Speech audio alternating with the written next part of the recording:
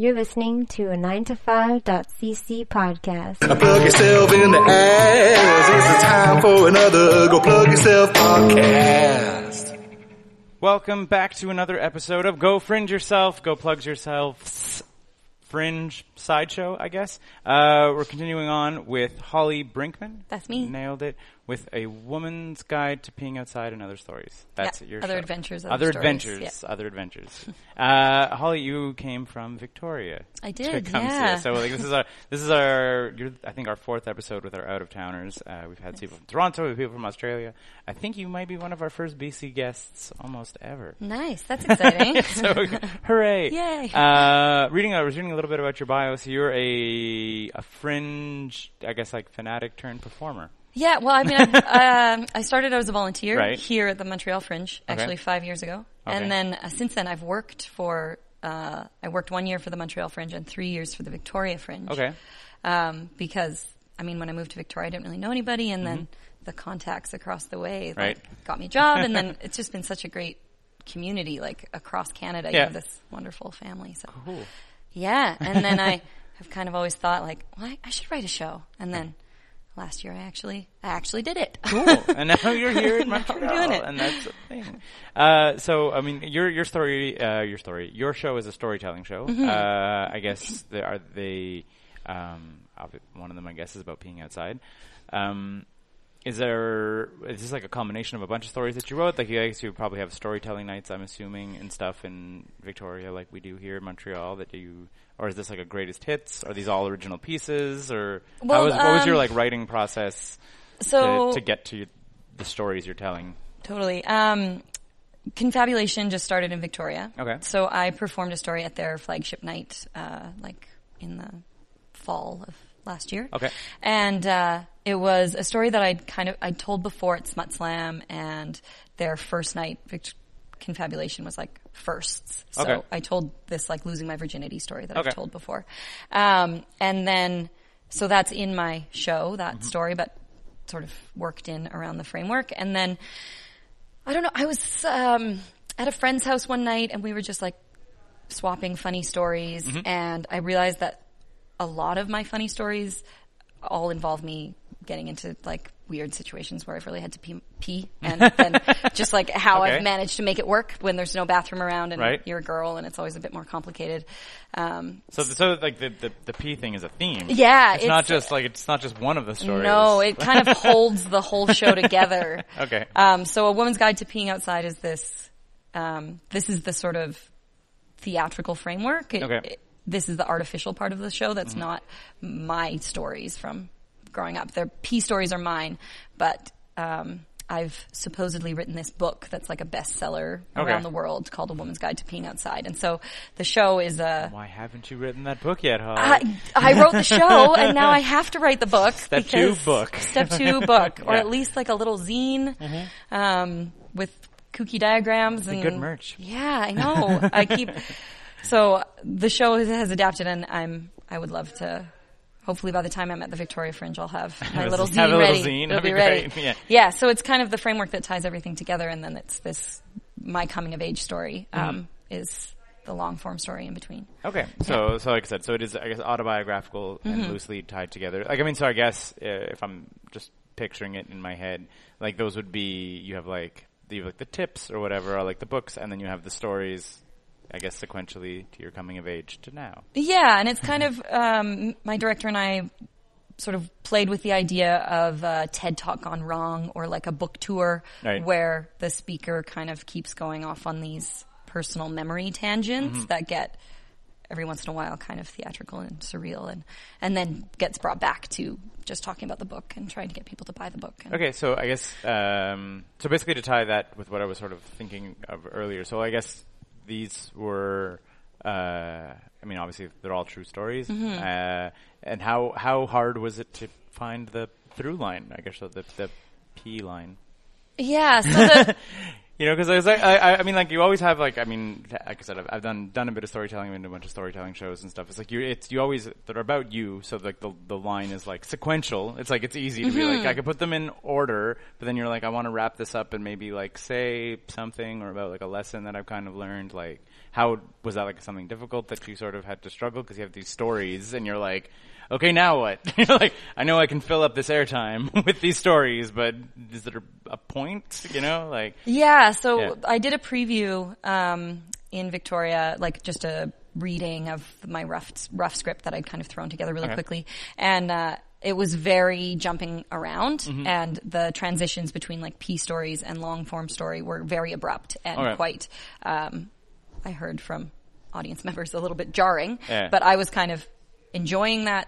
Like, as a creator, that sort of split and a little bit of the, like, that it is a bit jarring. But then, when we kind of looked at that piece and then that reading and realized, like, how cool this would be if we actually framed it around, like, a TED Talk gone wrong and so that when we had that kind of idea, then taking pieces from the stories and tying them into the book and really making the book the framework. Yeah. And then finding these moments where we could tie my coming of age story into the book really made the whole thing sort of come together, way more cohesive. Come together. And then it was really fun because I could play with this character who's on a book tour and then my own voice. And so I can jump back and forth between character and my own voice. And those moments was really fun to find that and play with that. And you said, is this your first, I guess, long form show? I mean, if you've done storytelling nights that you've performed before, but this is your first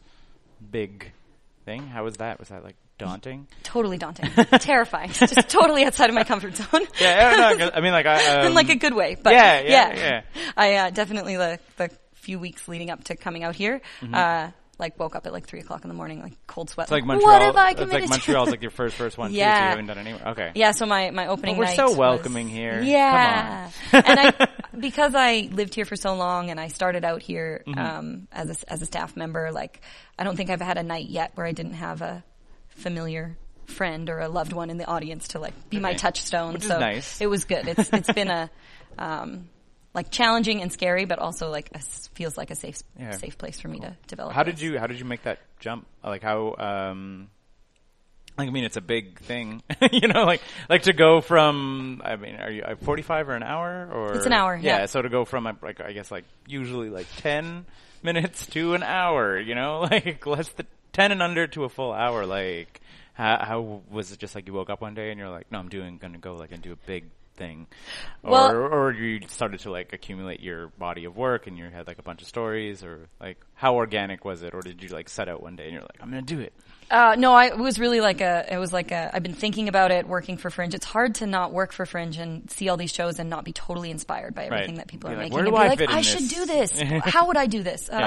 And so the Victoria Fringe last year, I was chatting with some Fringe artists and some friends, and I got quite drunk one night and I just like got home and applied to a bunch of Fringes. I could do this. And I was like, I think it was actually John Bennett. He was like, nobody has anything written when they apply to a Fringe. They just get accepted and then they write something. And I was like, oh, okay, well, I can apply, and then if I get in, I'll write something. And so it's fair. Yeah, like definitely using stories I've told before. But it was hard. I thought it would be so much easier to, like, I lived it. I wrote it. It should have been easier to put in my brain, but the memorizing and like getting it down was actually quite daunting. I can definitely, I feel there. Cause like I said, I mean, I've done, like most of my like speaking is podcasting. Like I've done between the two different shows, we have like 130 episodes of each. So it's like 200 hours of me talking to people. So I'm like, it's okay. And then, just the spring I did, Ala France, and I blanked on his name, Yarn. I did Yarn, and I was just sort of like, you could tell a story? I was like, sure I can. And then just like said yes, and then was like, oh shit, I need to do this. So it sounds like a lot like that process. He was like, you can talk. Like, I've been on your podcast. It's not a problem. And then I was like, oh no, wait, hang on. But standing up and telling a story is a different thing. So I guess you did that with a Fringe show. Yeah. Where you were just like, I'm doing it. And then you're just like, no, you're doing it now.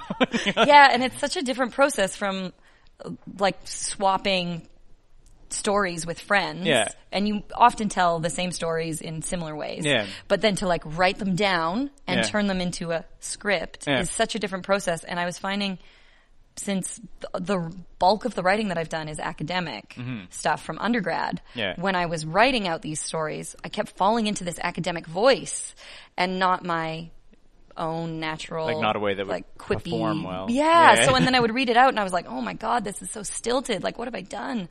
Did you any a weird, interesting question that I've asked a lot of storytellers? Is there any stories that you have that aren't in your repertoire of stories you tell to your friends? Because that's like, I always find those are some of the more interesting things to see when you watch a storyteller, to say like telling a story that like where they're literally like, even if it's not a secret, if it's just something that they're not. Like, 'cause like I said, you all have your regular bar stories where you can like, you know where the like applause breaks are and like when laughters are gonna hit, like you know those ones, but then it's like, oh, this is a story of the thing that happened that I haven't told anyone before, and like, are there any of those? And was that like? Yeah, I think it's usually the ones that hit a little closer to home, deal with my insecurities or self-consciousness growing up, and the real struggles that I had in high school. And those are the ones that, I mean, you don't tell those at a story, the ones that like really hit like, right close to home, the like bullying and self-consciousness stories. And a friend of mine from high school, like after seeing my preview, she was like, you always seem so confident that I never knew that you struggled like the rest of us. And I was like, oh my God, yes. And so that was really cool to play around with me, showing those more like tender, vulnerable, like. Ooh, and were those like hard because you're like, you don't know like the beats of that story yet, you know, like you don't know where there'll be a reaction, you don't know like was that like interesting to, I guess, like when you're coming up with it, you're like, how does this story actually, like, how does it land on an audience when I'm telling this for the first time? Like, yeah, and wondering if this experience is a relatable experience or it was really an interesting process, and having to like sit with stuff and be like, I know how I feel about this. How do I convey to the audience how I feel about this? Was a really interesting process. Cool. I guess. So far, you said you have been a couple friendly faces and stuff in the audience. Has that helped, or is that like a hindrance? Like to look out there and see someone in the audience that you know, is that something that like you can like, okay, I can anchor, I'm telling you that story, or are you like, oh crap, this is a person I really know? No, mostly the friends that have come to see the show have all been like really supportive, and I know that they're really supportive, and so it's been kind of exciting. And a lot of the times, the friends that have been in the audience are like indirectly involved in the stories, so I think it's fun for them to like be like, oh shit, I was there. I was in that story. I fell off that teeter-totter. Yes. You know, it's always good when you hear. I don't know if you've ever seen the show. Party it's on Vice TV. They do like an animated show. It's called like Kings of Party or Party Kings or Party Gods. Yeah. Anyway, it's just various people who tell just have like stories of like their craziest party that they've been to, and it's like celebrities. That's hilarious. Yeah, it's great. And then it's like these independent animators who animate it.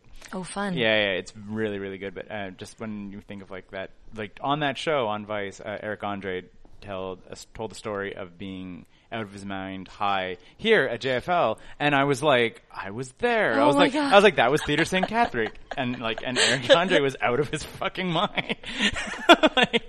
So yeah, it's always kind of fun when you're like watching a story happen, and you're like, oh, I have like a point of reference. So that must be, I guess, if everybody, you know, or not if everybody, but if you're familiar with Holly on a personal level, you might be in some of the stories. That's like an extra bonus. But otherwise, your turnouts have been pretty good? They've been pretty good. I mean, I've been sort of averaging like 15 to 20, so that's like good. Not too bad. And I'm a relative unknown, and the Pompette space is really nice. Like with 15, it still feels like a good crowd because everybody can be kind of right up against at the front. Good. And this is the first time I've ever performed storytelling or anything in a venue where I can like look in the eyes of every person and see the faces of every person. So that's been really interesting, to not get like derailed by people's expressions and reactions and stuff. But like sometimes you like can feed off of it, but other times you're like, oh, they hated that. Or maybe, I don't know, maybe they didn't. And their face just makes it seem like they hated that. Like the flip side of that is obviously I'm much more an audience member typically.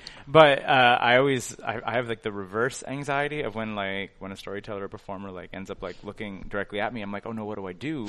You know? like I'm like, I don't want to derail them. Like I don't want to like you got the deer in the headlights or thing. Like or laugh too much or not laugh or like whatever. Like and it was someone I know, so it was even worse. One of the shows we were at on Friday, the pounding nails into the floor with my forehead. Yeah. One of the performers who I knew, like, literally did the entire monologue, like, staring directly at me. And I'm like, what do I do? I was like, oh God. I was like, I don't want to throw him off, because I was like, clearly he's like, for some reason, has anchored his eyes there. Like, so for some reason it's helping him. Like he has the choice to look away. He's the performer.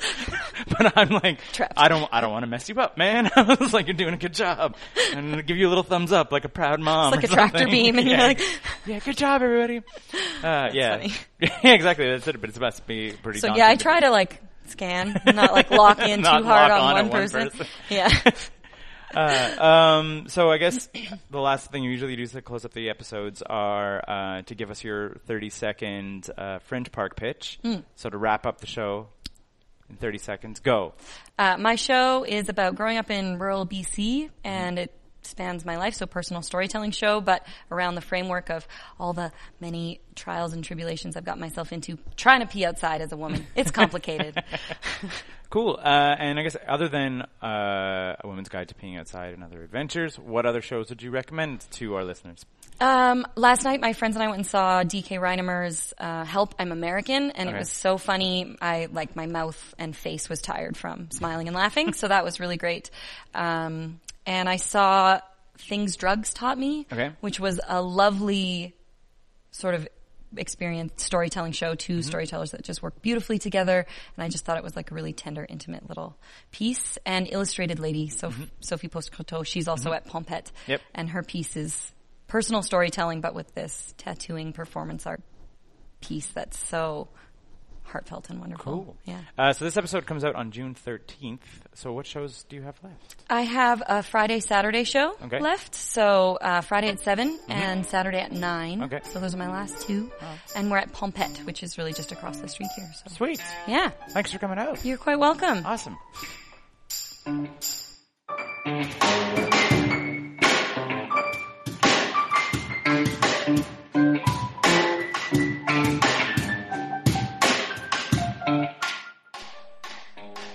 Those sweet, sweet piano tunes you're listening to right now come courtesy of Leland Beckman and Oral Turpitude.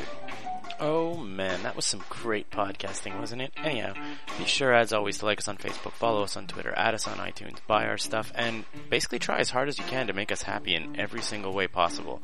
Of course, be sure to check back every day on 9to5.cc for comics on Wednesdays, podcasts on Thursdays, Scott or Sophie's art on Fridays, and seriously, we'll try as hard as we can to get Zombies and Loathing, Fuck Mondays, and Templars back as soon as we can. Thanks for listening, everyone. 9to5.cc. We're not working. Why should you?